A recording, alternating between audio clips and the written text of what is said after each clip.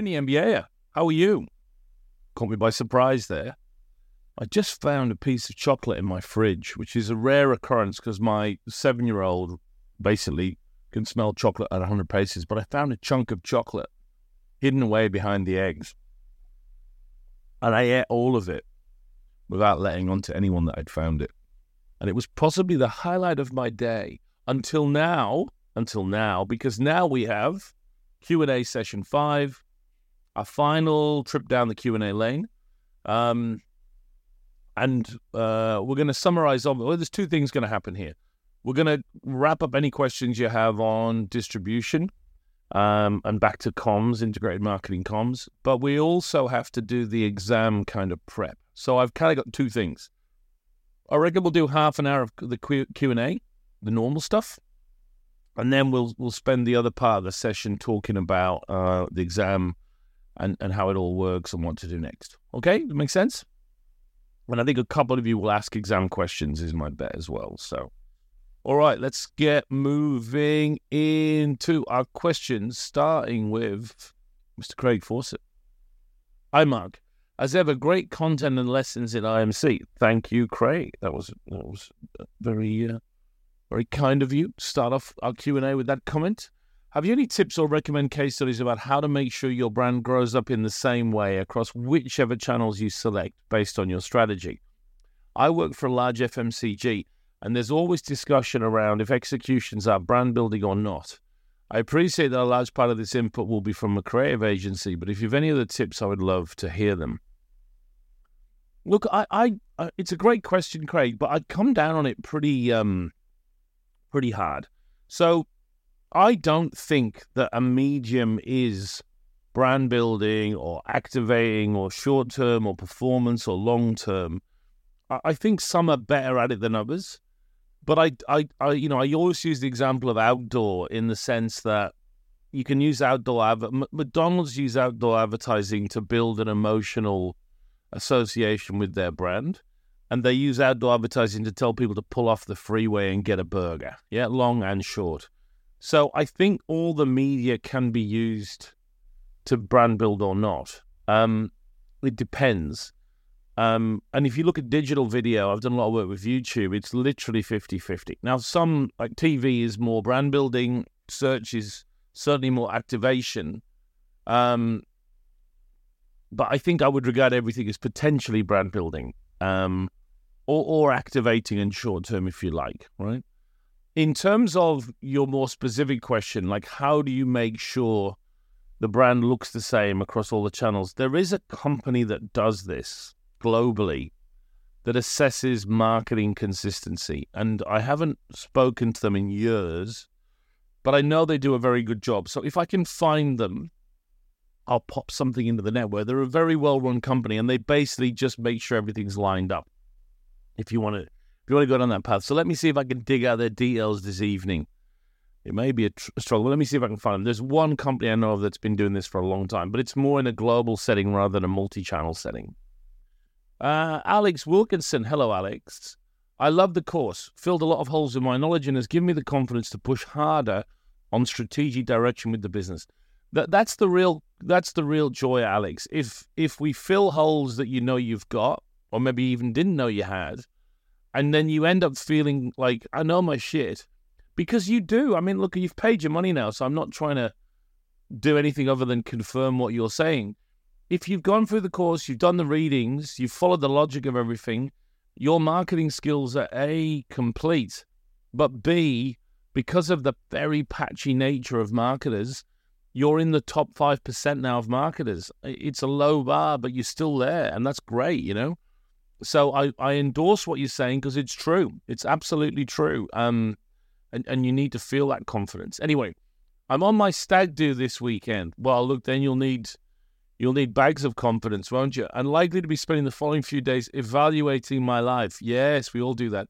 Is there any chance we get an extension? Definitely not. So I have a clear weekend to focus on the exam. No. So I'll talk about it later, Alex. The exam is optional, first of all. So you don't have to do it. You have to get married. Well, you don't have to get married either. But you have to go on your stag do, but you don't have to do the exam, first thing. Second thing, it's about 5 or 6 hours. So I reckon, depending on where your stag do is, if you were sat on a train or something, you could give it a go. Or when you're recovering, hopefully not in hospital, but perhaps in hospital, you can have a go there as well. So I wouldn't worry about it too much, Alex. The most important thing is your stag do. Is it? I mean, let me think about things. It's a long time since I had my stag do. Yeah, look, the stag do is slightly more important than your exam, just slightly, and then obviously your wedding comes in third. So I'd say, look, you'll find the time in the week, mate. It's not Herculean, and I'll talk about it later. We don't even care what the grade is, as you'll see. Miss Siobhan Sharp, hello, Siobhan. Gosh, it seems like forever since Module 1. I remember you asking questions in that first Q&A, Siobhan, when you were a very young woman. A logistics question. Will all the module content remain available post the course? I've learned loads, but I feel like I've also forgot smaller bits. My baby is now 14 weeks old, so my memory is still its finest. I have a theory about this, Siobhan. I've been going through it myself a couple of times. I think this is nature's way. We don't remember how painful all of it was with the sleep deprivation. So then we're tricked into doing it again. And then you go, oh, God, I remember this. Is my 4-month-old is teething. And I'm like, oh, shit, I forgot about teething. I think nature does that to let us do it again. Anyway, it will be great, says Siobhan, to be able to go back and refresh those moments of wobbles in confidence. If not, I've got all the supporting docs. Well, I just wanted to ask, how else does post-course work? Thanks. Also, how are you doing with your little one? Yeah, pretty good. You know when you don't know if you've got an easy one? If the first one was the easy one or not, it turns out our second one is the easy one. And so my missus is a happier woman, I have to say. I'm a more calm man. We've got a terrific Chilean nanny who's only temporary, but who we are using with great joy. Who's just a lovely woman, and we can have a chat with her. And then she'll go and just carry our little fella around for a few hours and read a book. And it's like, everything's pretty, I mean, it's not how it could have been. And I think with age, you learn how to do it. Chilean nanny is definitely the way to go. What was the question in all of that? Oh, yeah, Siobhan, yeah. You're going to join the MBA Alumni Network. And forgive me, I can't remember if we charge you like 50 quid or 100 quid or something. I don't think we do, but anyway. Whatever it is, that gives you forever access to all the materials. And also, as it updates. So I will do a completely new version of marketing. I'm already doing it for next year. And you'll get access to it's the same syllabus, but it's new examples and shit. So you'll get access to all of that as part of the alumni. So yeah, you can always stay on there. And at any one time, we have 6,000-7,000 people in the alumni. And you can be one of them. Madeline Steele. I've worked both agency and brand side throughout my career. Each week, I'm immediately applying learnings to client projects, which I love. That's great. These are all good messages so far. I'm happy with this. It's a good week, this. Time and time again, I see briefs from clients that include too many objectives and jobs to be done. Do you have any advice on how you've previously shifted the mindset of marketing professionals to be more specific with their briefs? Such conversations and expectations can be tricky to manage in the current climate given budget constraints and the client's perceived interest in covering as many areas as possible. P.S. I found many of your readings and shared quotes fantastic for framing creative concepts in presentations. Wow, that's great too. Well, funnily enough, Madeline, this week, the Better Brief guys published a book of cartoons and wisdom on briefing. I'd have a look at that. Go to the IPA site. You'll see it's there. IPA.co.uk, maybe. I actually think that it's such a huge issue, and we talked about it in the course. I think the most important thing is to use the Better Briefs data, which is available on their website. So they have an empirical study that I helped them put together, the one we talked about a little bit with 1,000 clients and agencies. I think the advantage of that, Mads, is you can show it to a client who's shit and go, look how shit these other clients are. You'd never be that shit. So it sort of allows us to teach them without teaching them. That's the way I would go. Use Better Briefs on the IPA stuff. The report's free if you put your details in. It's very useful. Siobhan again. She's forgotten she's asked the question, see? She was saying she'd forgotten everything. A bit of what feels like a silly question, but just wanting some clarification on showing up on multiple channels. Are you referring to the category of channel? Yeah. Rather than the specific placement within a channel? Essentially, is it better to be on two different channels, e.g. TV and Instagram, rather than two different placements on one type of channel? I don't know, Siobhan. You're asking me a really good question. When I say multiple channels, what I mean is TV and radio and search and cinema. I really don't. I mean, we have to make that question of the week because I've never thought about it before. Does the same logic and effect apply if you straddle multiple newspapers? Well, it would do because of reach, right?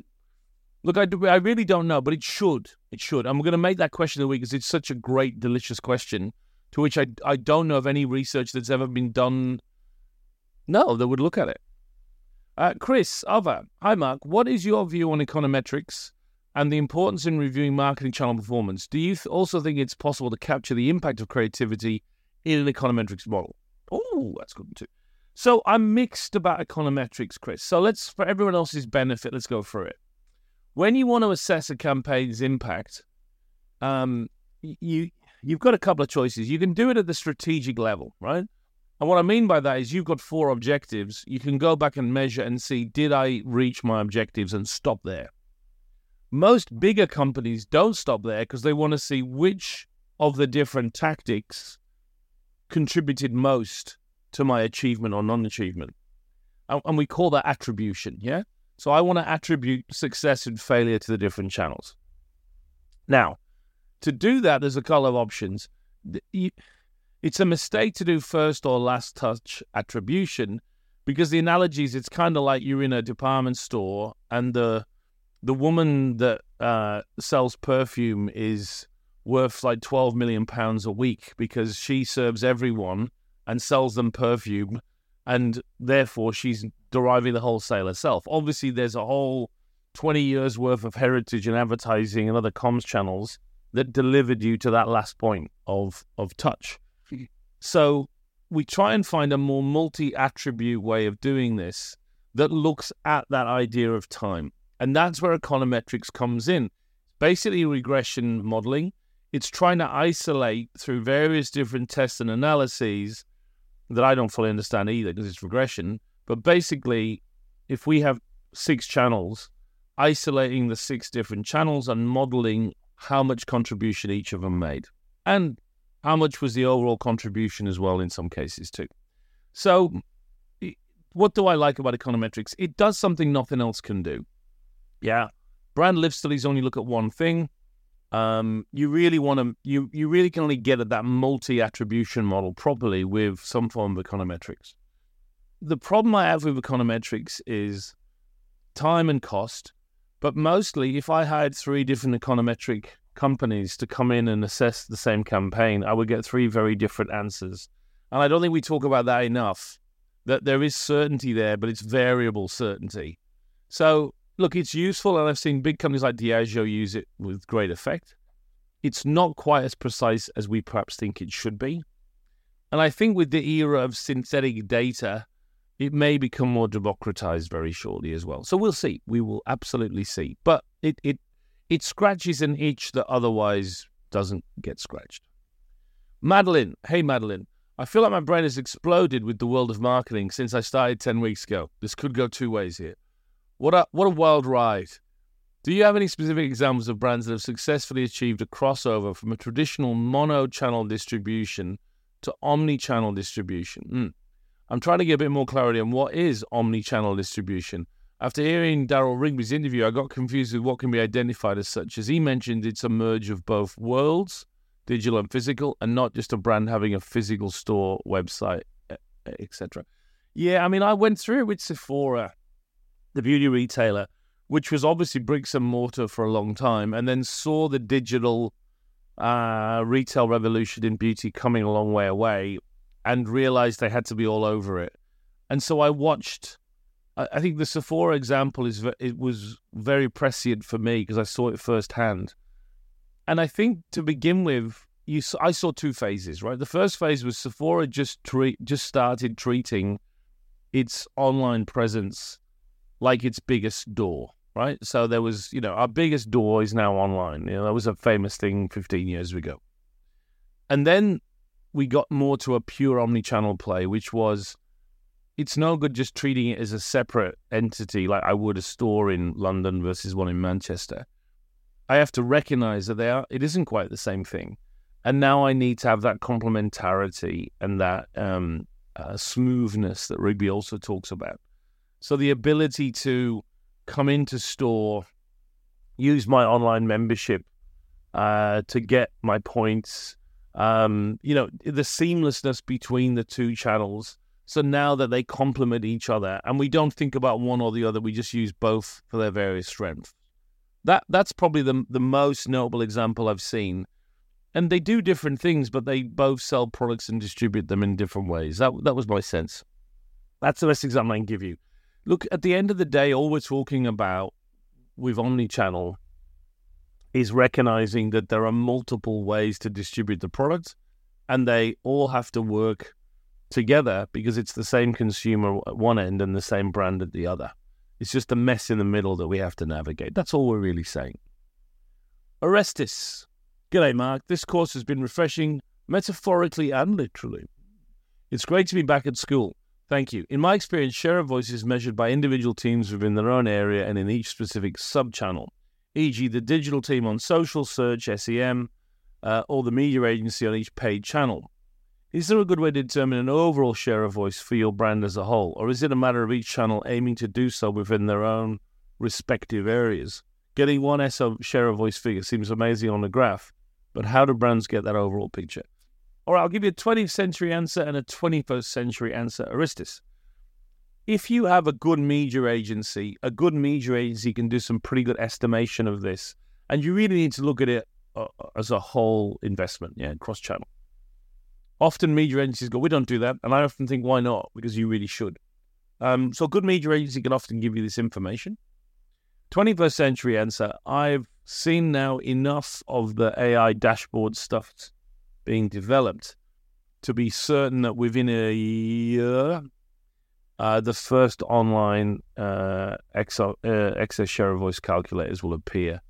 And we'll use AI to estimate this and estimate it pretty well. Much better than we're doing right now with media agencies.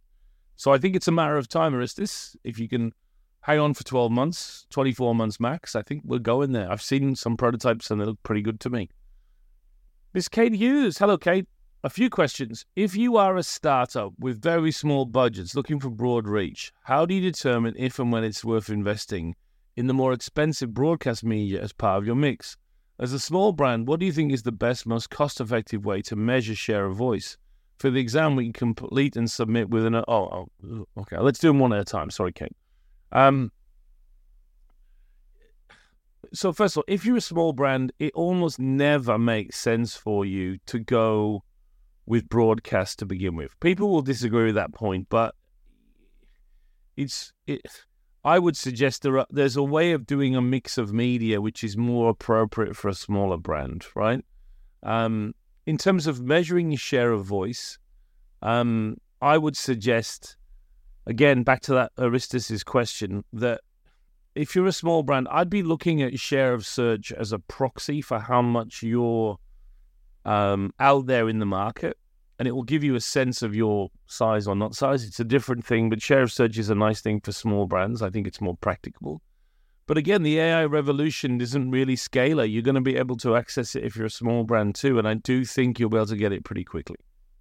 For the exam, can we complete and submit with another MBA? Yes, absolutely. We encourage teams and cheating, but because we've got confused in the past, you each have to submit your own version of your teamwork. And so you get your individual grade. And sometimes people tweak it slightly, and that's fine as well. Okay. Siobhan Sharp again. Yeah, Siobhan.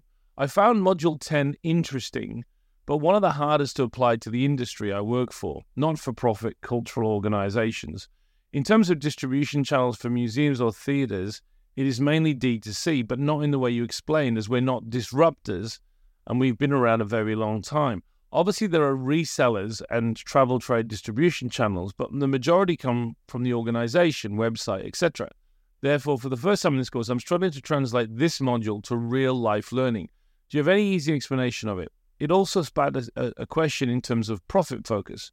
It makes full sense why a focus on profit and not sales is more helpful for overall business success. But would you say this approach is more about getting the most from your market rather than making the most money? And overall, is it more about what the objectives are that define whether profit to sales is the focus to have? I.e., when an objective is to get a set number of people from a segment to see an exhibition, the focus would then be sales to profit. Yeah, that last one's interesting.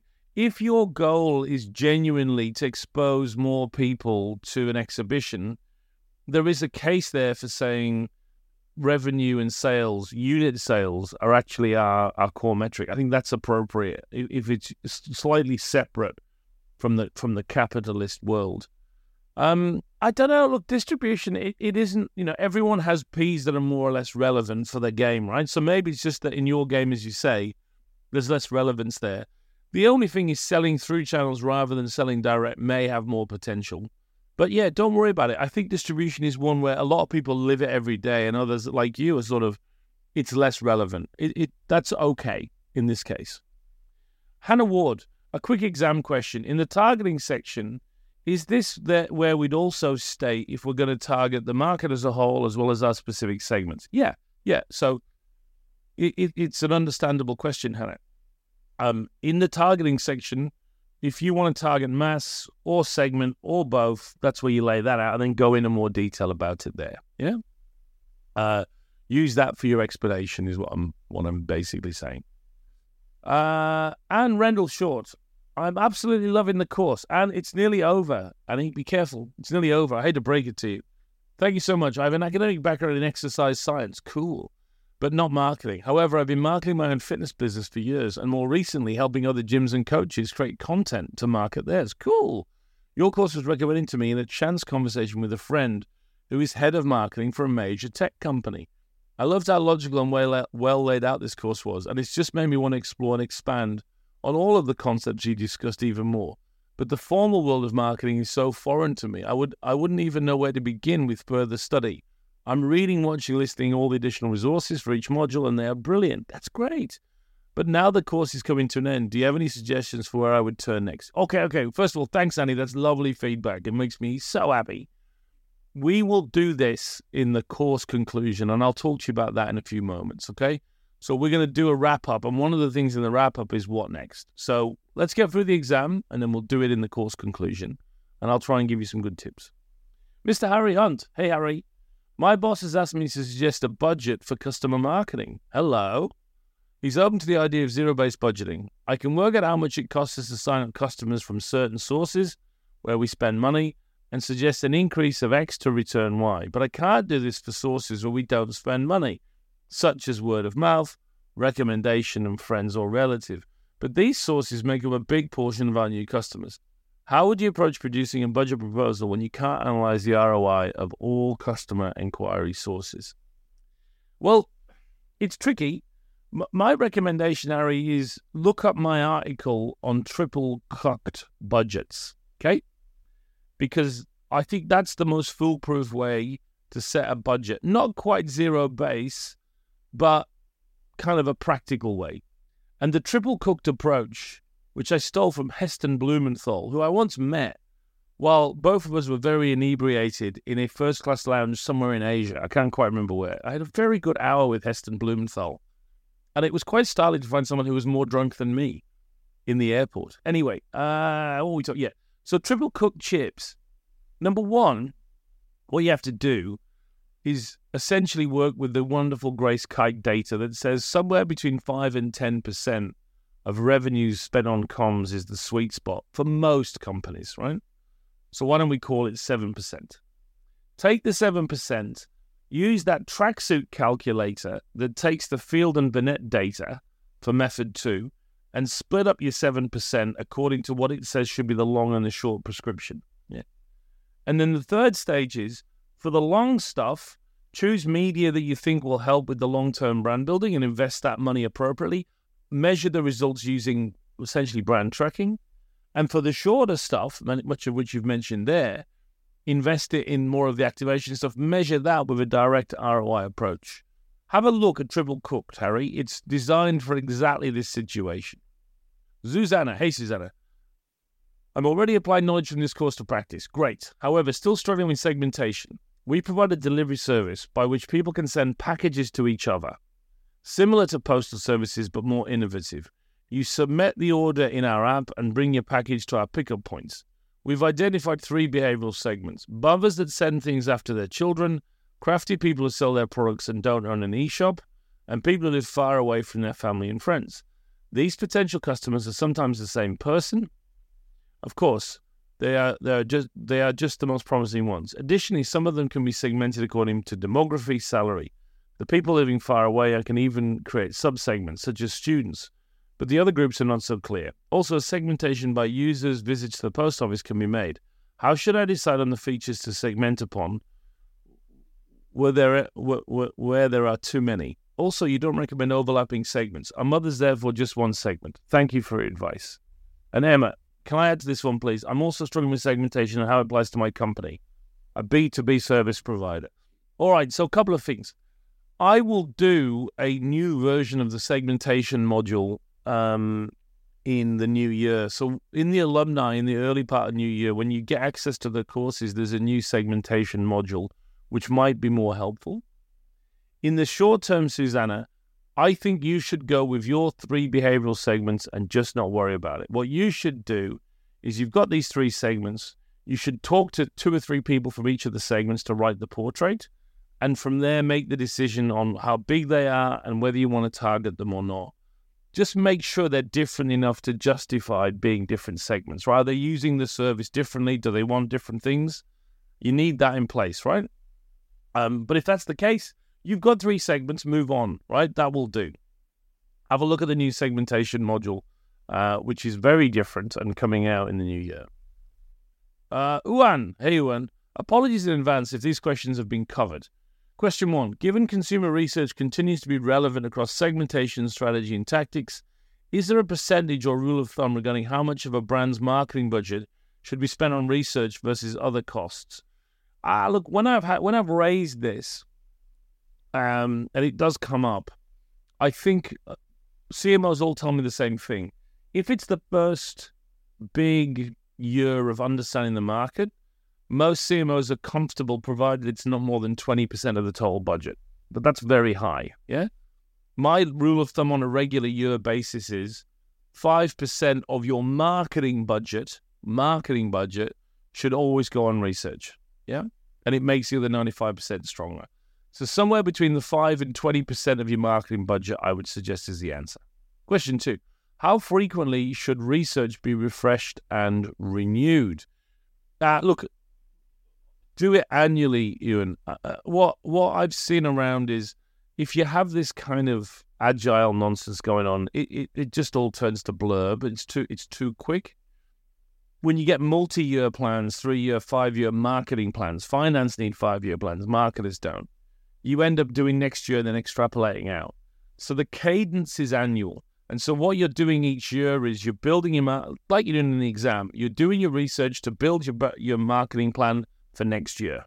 And then you'll do it again a year later. Question 3, possibly redundant questions given the repetition of hold the line in the pricing module, but is there ever an appropriate scenario or benefit to discounting? For example, participating in Black Friday or moving stock?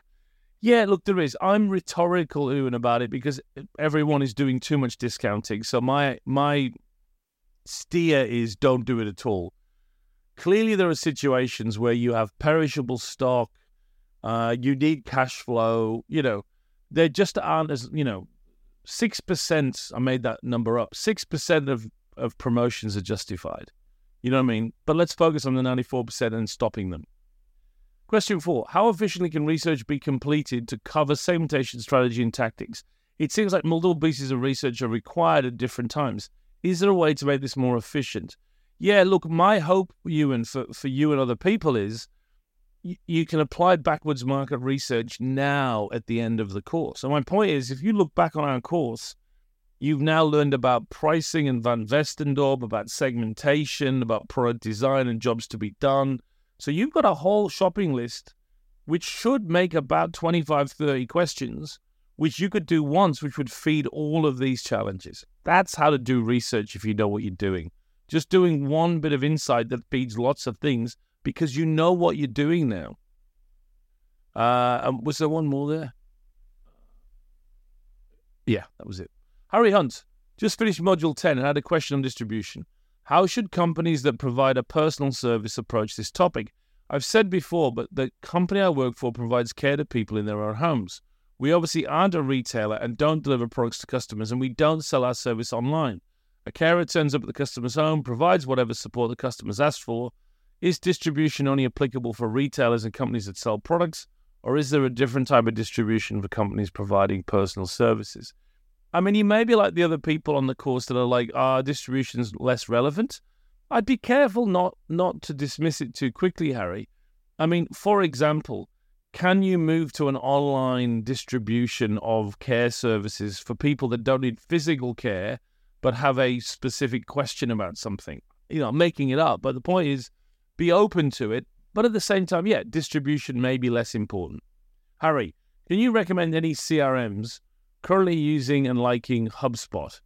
Yeah, look, me too. It's a lot easier than Salesforce, says Claire. Yeah, I mean, I haven't used HubSpot specifically. I've heard that it's good. I don't think there's much better. And if it's allowing you to customize, which I think is the one thing you have to do, then yeah, I think it's great. So I'll take that on board. I should have a look at HubSpot when we do segmentation. Maybe we can talk about it as part, because CRM is obviously part of segmentation. Annie Rendell, short. Hi, Mark. I enjoyed the free guide you provided on adjusting marketing approach for businesses with a limited budget. I'd love to hear some more recommendations on how to adjust the principles you've outlined in this course for companies who don't have much to spend on marketing, in particular small businesses that only service a limited number of clients. Where do we start with segmenting if we haven't got the market research? Also, if you have any extra resources you recommend. Well, look, it may be, Annie, that at your level, you just do a bit of sophisticated mass marketing and go after everyone in the category. We will talk about other resources in the final module where we follow up on everything I'll tell you about in a minute. But I think, look, I spent loads of time on that small business talk. That's my advice there. I don't have much more, and I'm not being dismissive of your question, but I gave you my best 10 and I have no others. Annie again. How long will we be able to access the course content after the exam? I'll explain that in a minute, Annie. Annie again. Just to follow up my question about smaller businesses, if we don't have the research to explain the segments, how does segmenting fit in? Or do we just skip that step and create a customer avatar for the target markets that are already known? No. My point in that small research seminar, Annie, is you can segment the market using secondary data, and that gives you sizes and broad types of customer. Then you have to do your targeting, and then there has to be some research which is free where you visit the 3 or 4 segments that you're thinking of targeting to build out the portrait. So you've still got to do some research. It's just research that you do and doesn't cost you any money. Laura. Hey, Laura. Can I ask a dull maths-based question about segmentation? You bet. My thoughts are turning to the exam, and I'm a bit unclear on how to calculate the percentage share. Okay, I get the percentage share is the percentage of the total dollar value of that segment that you expect to come in your particular organization. But is there a formula for calculating it? I'm chronically mathematically challenged. All right, Laura. And this is a general message, okay, because we're going to get this a lot. If you do what Laura just did then, you'll screw up the exam. Okay, Laura, listen to me. I'm chronically mathematically challenged is basically allowing you to go, I don't get the numbers, I'm going to get it wrong. Right? Don't say that. It's almost certainly not true. You've already just explained market share. Don't throw that variable in. I'm not good at maths, right? You're very good at maths, more than good enough for the maths needed for the exam, okay? Confidence is everything here, okay? So, market share there's no formula. You've just explained it, right? It's the total amount of money in the segment and how much of it next year we will be able to generate if we don't do anything else, but just what will come to us, right? And so you know, that's it. That's how you go. You're going to have to do logic to work it out. You're going to have to estimate it. But you don't throw yourself with a lack of confidence, Laura, and all the rest of you that are going to do it. 30% if you go, I'm not going to screw this up. Back yourself a little bit here. You'll be surprised how you crank it, okay? Claire Cordell, Can we ask questions about the exam? You said at the end of the module 10 there was a right answer. Oh, yeah. So should it feel like all the right pieces click together? If there are any niggly bits of information that I haven't been able to apply, does that mean I'm not there yet? No. So again, Claire, I can see why you're asking that question. Yes, there is a broad, I think, optimum answer. I mean, it's not, it isn't maths. It's not yes, no. There's room for a few different approaches within it. But don't think this way. If you start thinking, I know what he's doing here, I think he wants this, you'll go wrong. Treat it like you really are a marketer, really doing a marketing plan. That's how you'll get, yes, it should click together like a good marketing plan. Just treat it like that. Don't treat it like it's, is there a right answer? What answer is he looking for? It'll throw you off. Nicoletta, super informative, the white paper from Walk, Anatomy of Effectiveness. Yeah, I thought that was pretty good. My question is related to the point, be creative, that they also suggest. I think everyone wants to be creative and distinctive with their spot, but how can you ensure this? Getting a creative campaign seems like a toss of dices, 10 dices at least, and they all have to be 6 to get a creative campaign, or at least it's correlated with how much weed and alcohol the creative team in charge of your project has consumed. Do you have any tips that might help ensuring you get a creative campaign? And Kate says, on the Walk document, I noticed that they updated it in 2022. I'm not sure if it's changed much, but is this a resource you're able to source for us as well? No, that one's copyright free. Walk has a paywall. The new one is not. So until it isn't, I can't share it with you. I'm sorry, Kate. I don't think it's changed much, but I don't have access to it either. Back to Nicoletta's question. I'd say there's 2 pieces of advice, Nicoletta. The first one is the brief. So it's got nothing to do with the creative, but if your brief is clear, it really helps the creative become good later. And then the second one is work with a great agency. I am not convinced of this, great ideas can come from anyone in the company nonsense. I think it's democratic, politically correct nonsense. Yeah. And I think what you really need is a great agency with a great creative pair who, yes, maybe are smoking a little bit of weed, but who are basically professional creatives. And you brief them well and magic ensues. That there isn't much more you can say because that's the nature of the creative beast, right? There isn't some 2x2 framework to explain how to get good creative work. Brief well and pick good creative teams. Alicia, after seeing lots of debate around the John Lewis advert, tried and tested festive formula versus a new sillier direction, I wondered what would Mark think, then realized I could just ask.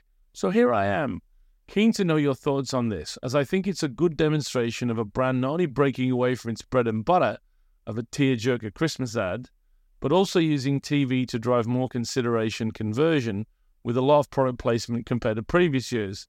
I must admit I do like it, but it took a few watches.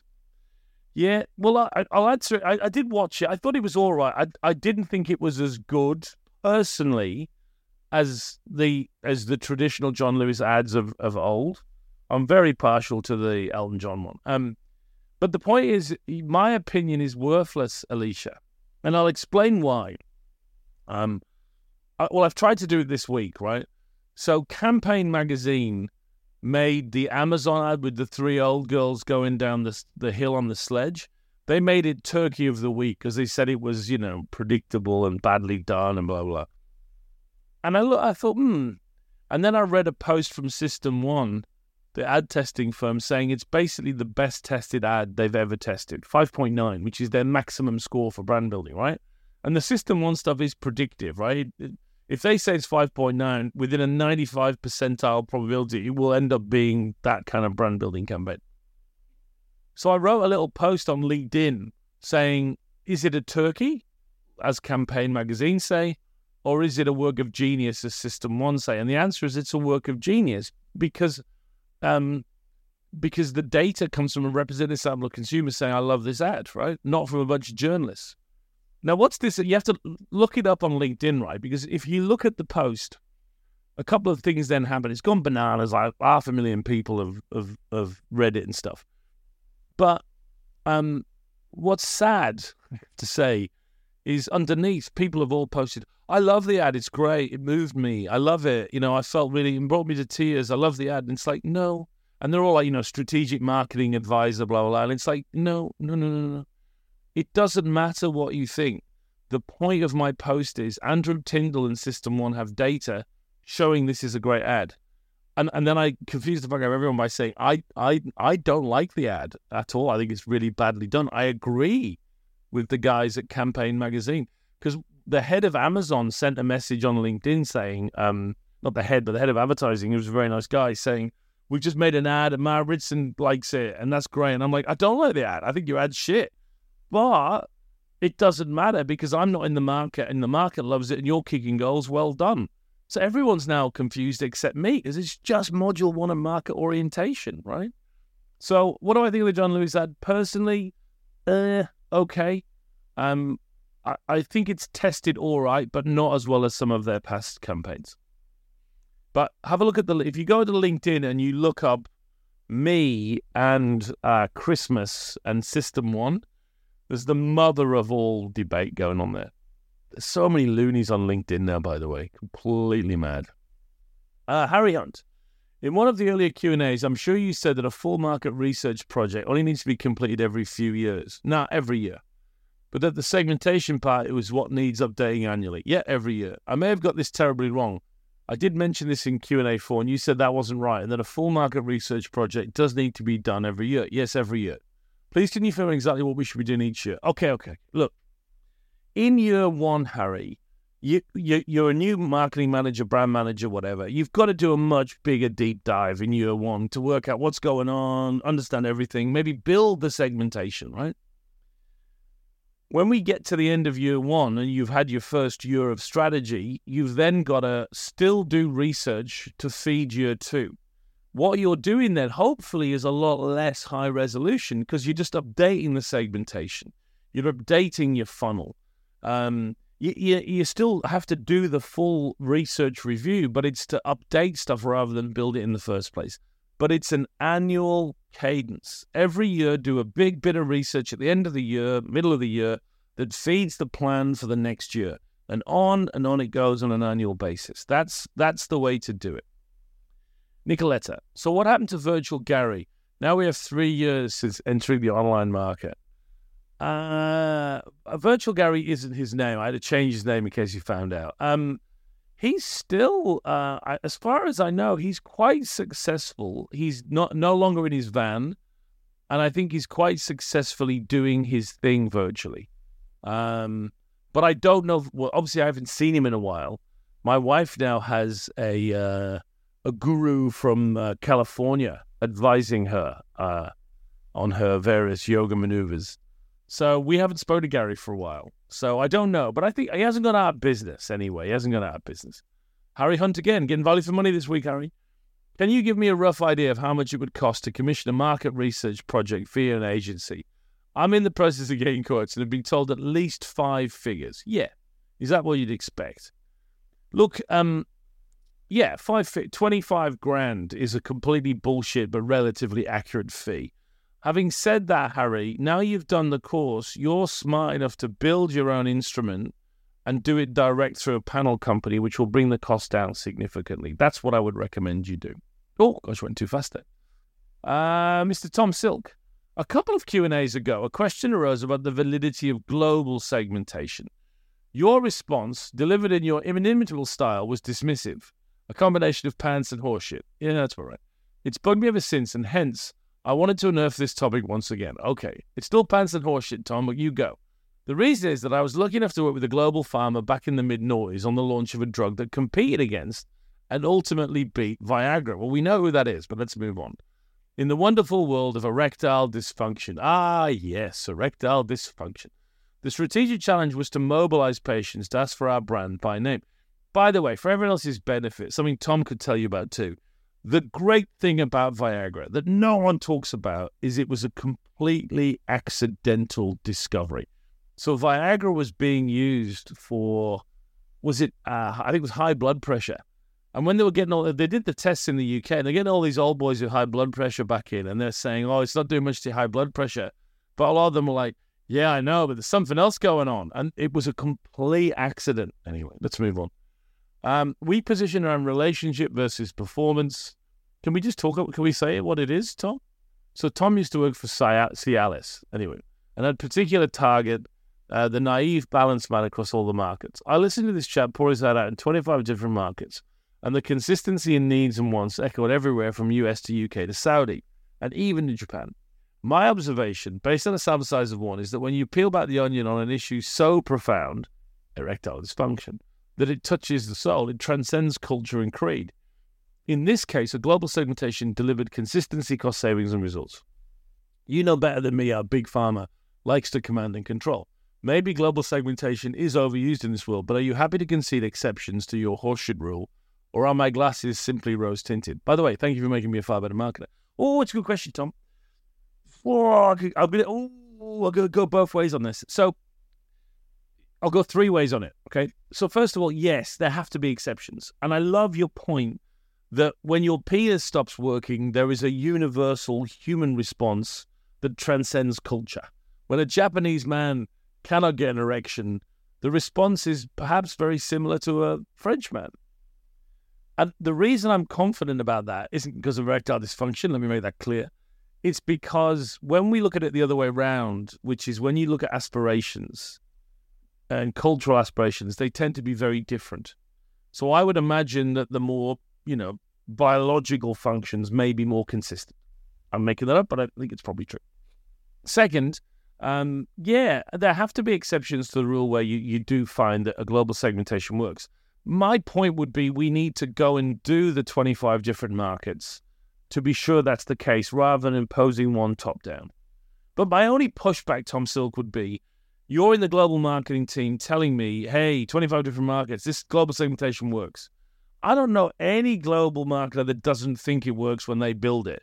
I would need to talk to your Japanese, Saudi, and UK country managers. Then I would be convinced. And I'm not saying it's not true. I'm just saying, yeah. But yeah, I do like your point. And it's always good to have a bit of erectile dysfunction before we finish. Moving on. Annalise, I've really enjoyed this course and it has made me reflect on how I can improve marketing strategies and implementation. Great. It's also given me the confidence to hold my ground with MDs who too quickly jump to the tactic without understanding or caring about diagnosis or strategy. Annalise, this is great. I've generally been working with small B2B businesses that resell or integrate third-party tech, often with very small marketing teams. So I don't have the luxury of going to an agency for them to pitch a fully inclusive plan, and I'm usually the one that has to start the creative process. Do you have any tips on how best to approach this? I've watched the Marketing for Small Businesses video that you shared. Yeah, look, it's beginning to get out of my remit in the sense that, and I'm not saying this snootily, I don't work in that small brand area. The one thing I would say that may work, Annalise, is you've still got to go through diagnosis, strategy, execution. So you've almost got to brief yourself. And that's tricky, but it would help if you finish strategy and then kind of look at it from a creative point of view at the strategy you've already articulated. So my only advice is go through the process, even though it's you that's doing each step. Amelia Stanley, 2 questions. In my organization, there's a lack of knowledge around marketing, and they always want to push different IMC before I finish my strategy. Do you have any tips on how I can approach this and how to help them trust the process and not rush me to start pushing out tactics? Secondly, our strategy approach is more around mass marketing, as we're the statutory drug and alcohol provider in our local area. We are a charity and struggling with small budgets. It's hard to see which tactics will be best for us. I know it depends on context, target audience, but would you have any tips on previous experience of working with similar orgs and where you'd say it's best to push small budgets under 10K? No. So the first thing is, you've really got to push back on this tactification, Amelia. So push back on it by saying, okay, great, that's a great idea. You want to do TikTok, target, position, objective. What are they? And they don't have them, and they say, well, until we've got that, we don't know if it's a good idea or not. You've really got to be that disciplined, yeah?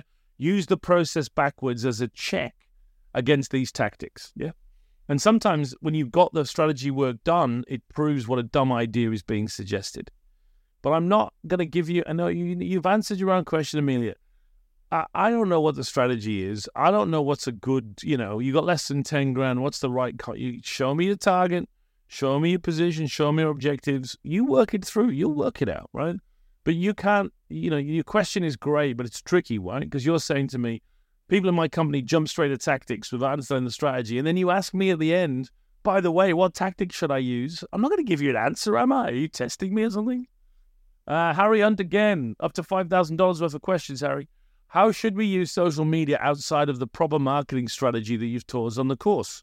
What I mean is non-strategy, non-campaign posts like company news, staff updates. It's almost a bit like an online shop front. But when my boss says we need to do more Instagram or we should create a TikTok, part of me wonders what the point is.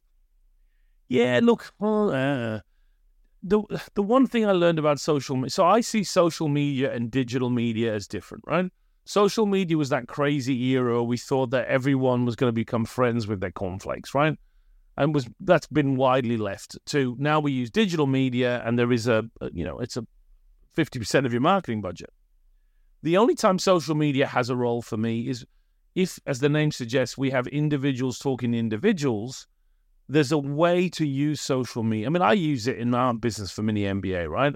It's very noticeable. When Mini MBA as an institution, which these are my marketing team, they do loads of posts and they get like two views, you know what I mean? Not because they're doing anything wrong, but because social media is for people, not for organizations tweeting stuff, you know? And then I do this tweet about the Amazon, campaign, and we get, 500,000 views by lunchtime. So I think the one time you can use it is in that social interaction. I do think there's still something there, but it can be very limited. Jonathan Trong. Hey, Jonathan.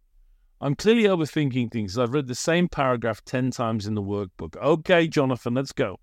I just wanted to clarify for the MW copier reps that they manage their respective MW accounts, helping with repeat purchase decisions by visiting 2 accounts a day, 4 days a week, and call new clients 2 times a day, 5 days a week.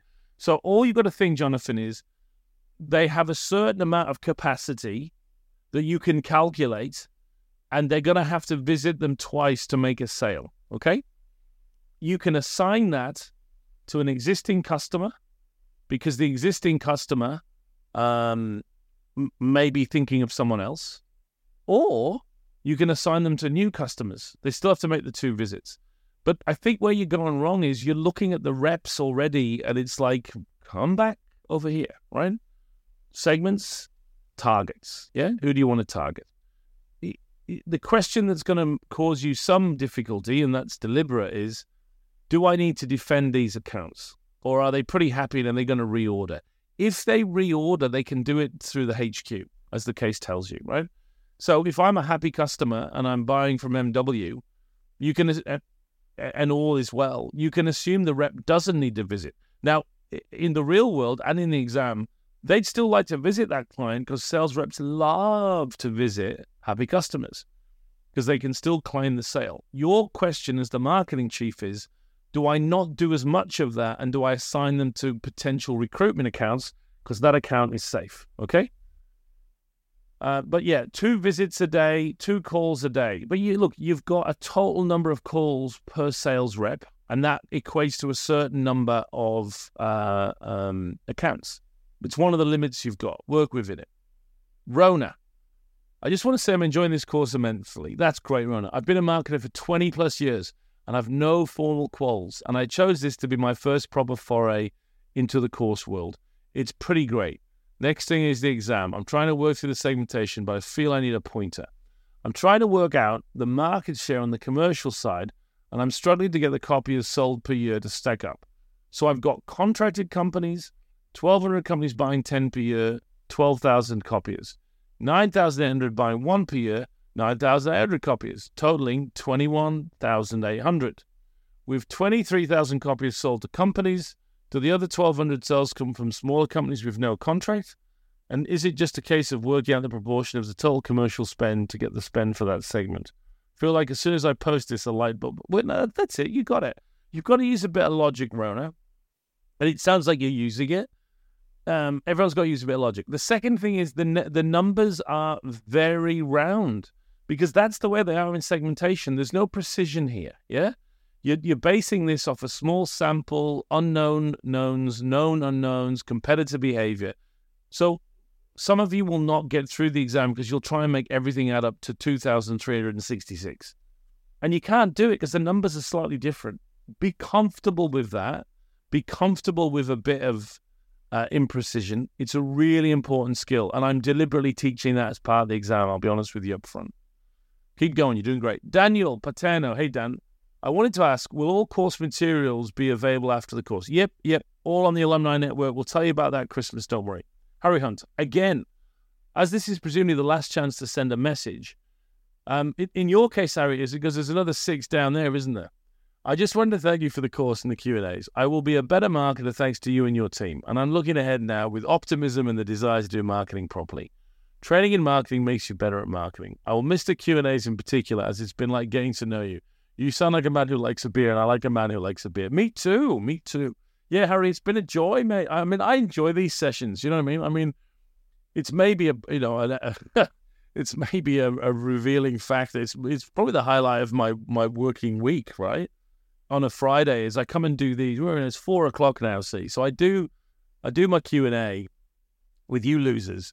And then what I do is I put my barbecue on and I make myself some. I put my steaks on in the morning. I like my steaks to warm up, so I put my steaks like out the fridge, season them, and then I have a cup of coffee and I walk the dogs and I come in here and I record my Q&As because there's a couple, right?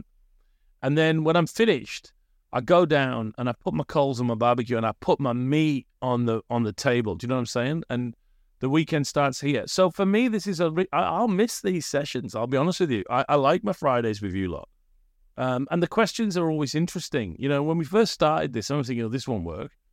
But it rapidly became clear that the questions it was a brilliant way to first of all, find out how the class is going, but also just to also be stretched and challenged with you. So no, I'm genuine, mate. I've enjoyed it just as much as it sounds like you have. Stuart Bridges. I'm loving the course and everything about it. Much love part is the exam. Much dislike part is the exam. So I figure I'm now in the group that you mentioned at the end of Module 10. I could be overthinking this and would appreciate your guidance. I thought I had my segments value correct, but then it dawned on me regarding the number of copies sold across education and corporate. Is this worth factoring this into my figuring out segments value? Yeah, look, if you can do it, Stuart. I mean, again, there's lots of imprecision here, so go easy. The corporate sector is generally more likely to pay more per copier, and there's more copying being bought, right? More copies being bought. So factor it in, but make it an estimate because segmentation isn't the mountain, yeah? It's a picture of the mountain, and it's quite a sketchy picture. Kate, hi, Mark. First, a thank you. I've really enjoyed the course. This has turned into a really good Q&A, man. It's a refresher and an update on my only formal marketing training from 20 years ago. The exam sure is stretching my brain as I've mostly worked in the public broadcasting sector, and in that context, our marketing projects were mostly around brand management and connecting audiences with information, and largely IMC. I'm actually between jobs right now, so don't have any current projects to apply learnings to, but it's given me so much food for thought and reflection on my career, great, and the way our teams have been structured and restructured, and how the marketing process has been understood and valued or not by other teams in the organization. Well, that's great, Kate. I'm happy. And I hope it helps you get the job you want next. So a question. I especially love the meaningful actionable grid and look forward to applying it to a real-world situation. With the examples we've seen in the course, I'm almost embarrassed to admit I'm getting tripped up on the attitudinal and behavioral variables, but I suspect I may be overthinking it. Have you any tips on how to approach this when doing research and analyzing data to keep things super clear? For example, with MW copiers, obviously the features of the products and the prices are important, but I can't decide whether these are attitudinal or behavioral, or should I just view them as customer needs because we are talking B2B? Maybe in the end it doesn't really matter. Yeah, so I think it's an important point. That's the meaningful actionable grid that you've got is basically firmographic, demographic, right? It's just using the characteristics, the size and the industry type, and a little bit of contracting data. I think that's often the best way with the meaningful actionable grid. And then you drill into the segment that emerges to try to understand them in a little bit more detail in the real world with a bit of qual. So there really isn't any behavioral attitudinal stuff in this segmentation. It's firmographic, yeah? What you're mistaking here is how you position. The positioning is behavioral attitudinal, but not the segmentation, right? So then I think I encourage you to start thinking about what's their behavior and all of that. But the segmentation's firmographic. Don't sweat it. It doesn't matter. My name is Joshua Lee Chi. Hey, Josh. It's been an absolute pleasure. It's been my pleasure, Josh. I'll try my best to remain unethical. Unethical? What? Oh, ethical when I use your teachings to take over the world. Good. What are the most important relevant pieces of advice you give to us as we roll into New Year with our newfound abilities? Oh, what a perfectly placed at the end of our Q&A. Josh, how did you do that? Of all the things I've told you, I think there's a couple of... look, we have a wrap-up coming, and I will repeat myself there. I think there's a couple of things to bear in mind, yeah? Keep your mind on the overall structure of marketing, and that idea of diagnosis feeds strategy, strategy feeds tactics. That's key, yeah? You won't go far wrong if you keep that mindset. I think market orientation is the most important lesson, and if you maintain that market orientation, again, you won't go far wrong. And finally, I think be the kind of marketer that manages up and around. We don't have much power in the company. So your challenge is to manage those angles, those political ramifications in the right way. You don't control much, but you can influence a hell of a lot. And I think that's something you've got to work on to be a really successful marketer. All right, let's have a little look at the exam explanation. Some of you are already working real hard at it anyway. But for those that are still going into it, let me explain what's happening. So we've already opened, as of today, the exam tile. So if you go down the bottom of our platform, the exam tile is now open. And when you click on that exam tile, you'll find the following files. You've got the Copyland workbook. That's the case study you need to understand. All the answers are there. There's the MW marketing plan. That's the PowerPoint plan that you save and then work on and fill out and submit. There's the communication options. These are the list of comms options you pick for your tactics. And finally, there's 2 good readings from Sally Dibb and one from me on how to do marketing planning, because that's what you're doing. They're very useful readings, okay? So read the workbook, save, and then work on the MW marketing plan. You don't need any external material and absolutely no references. Take your time. When we've done research, it's 5 to 6 hours to do this, as we said, and you've got 7 days. So although if you want to submit, you need to get it in. You have loads of time to do it. If, as you go through it, like you've already done today, you've got questions, please post them on the MBA network and I will pick them up. I'll try and check every day. And by all means, you post your own responses and help for your classmates. We encourage a bit of cheating. Don't put any of your actual answers in there, because often they're wrong and you throw off like 10 people and they get pissed off later. But if you want to give people help or tell them what you did or what you think the answer is, that's entirely appropriate here, right? Just remember that the person giving you advice is probably wrong, right? Every year, and I'm sorry, I'm going to be a bit sexist, it's mostly men giving the advice, and it's bad advice, and it's mostly women taking that bad advice and changing a perfectly good answer to a bad answer because they took the bad advice. So just, back yourself here is what I would say, okay? And I don't know why that gender thing plays out, but it does. Maybe it won't this time. The best advice is to pretend it's real, okay? Really pretend that it's real. Don't look to, I know what is happening here. I know what the answer should be. Pretend you're a marketer doing this and it will play out pretty well. Once you've finished your plan, sit on it for a day, because we grade as soon as we get them, because we have a huge amount to do. So I'm not going to grade it twice. So when you submit, that's it. Whether you have another epiphany, doesn't matter. We won't let you change it. So sit on it for a day in case you change your mind on something, okay? That's really important advice.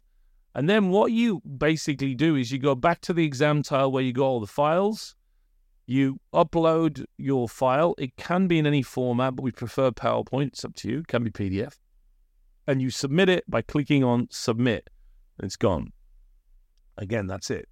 Now, note the deadline. The 24th of November, a week from today, midnight UK time. We will not extend it, okay? And if you don't get it in by then, there's no chance, okay? So remember, the exam is optional. You don't have to complete the exam. That's the first and most important thing, right? You don't have to do the exam. If you don't do the exam and you've watched all the classes, you will get a pass. Everyone gets a pass, right? Completion. If you do take the exam, the grade is optional, yeah? And what that means is if you get what you think is a shitty grade, you can just opt for the pass certificate instead. So you really can't lose, okay? I really want to encourage you, if you have the time, to take the exam. It's fun. It really does pull everything together, and it's a final learning experience. I don't care what your grade is, right? What I care about is you get one more learning experience which really unites everything together. So if you can find the time, I would strongly encourage you to have a go at the exam, okay? 6 hours. It's 6 hours well spent and it's fun. And it means when we do the results, you'll be genuinely excited about, how badly you did, okay? Then what happens next? So then we grade like mad. We haven't managed an AI grading tool yet. So I get stuck into your model answers and away we go. On December the 15th, one way or another, we'll have everything graded. And then we run a course conclusion session, which will launch at 10 a.m. It's a bit like this mixed with a module, okay? So what will happen is, if I go back to my thingy, this tile here opens and there's an hour-long new module with me available. And that sits there from December the 15th to December 31st. You can watch it anytime. And on that same day, on December 15th, your certificate is available and you find out what grade you got. Okay, so that happens December 15th. We'll then keep this portal open until the very end of the year, midnight, December 31st. But remember, the portal's open now right through the exam as well. So once you've submitted the exam, you've got weeks to use it. And then again, you'll join the MBA alumni in the new year and you'll have access to the videos and new materials. So it's not like we're disappearing. It'll just be in a different format. Okay? So that's it. Good luck, everyone. Wish you well in the exam. Enjoy it. It's fun. I'll be checking in on the MBA network on a daily basis for any questions. And I'll see you on December 15th. We'll do a big wrap up, talk about next steps, have a bit of fun, bit of festive fun. And I'll see you then. Have a nice 4 weeks. And enjoy working in photocopying.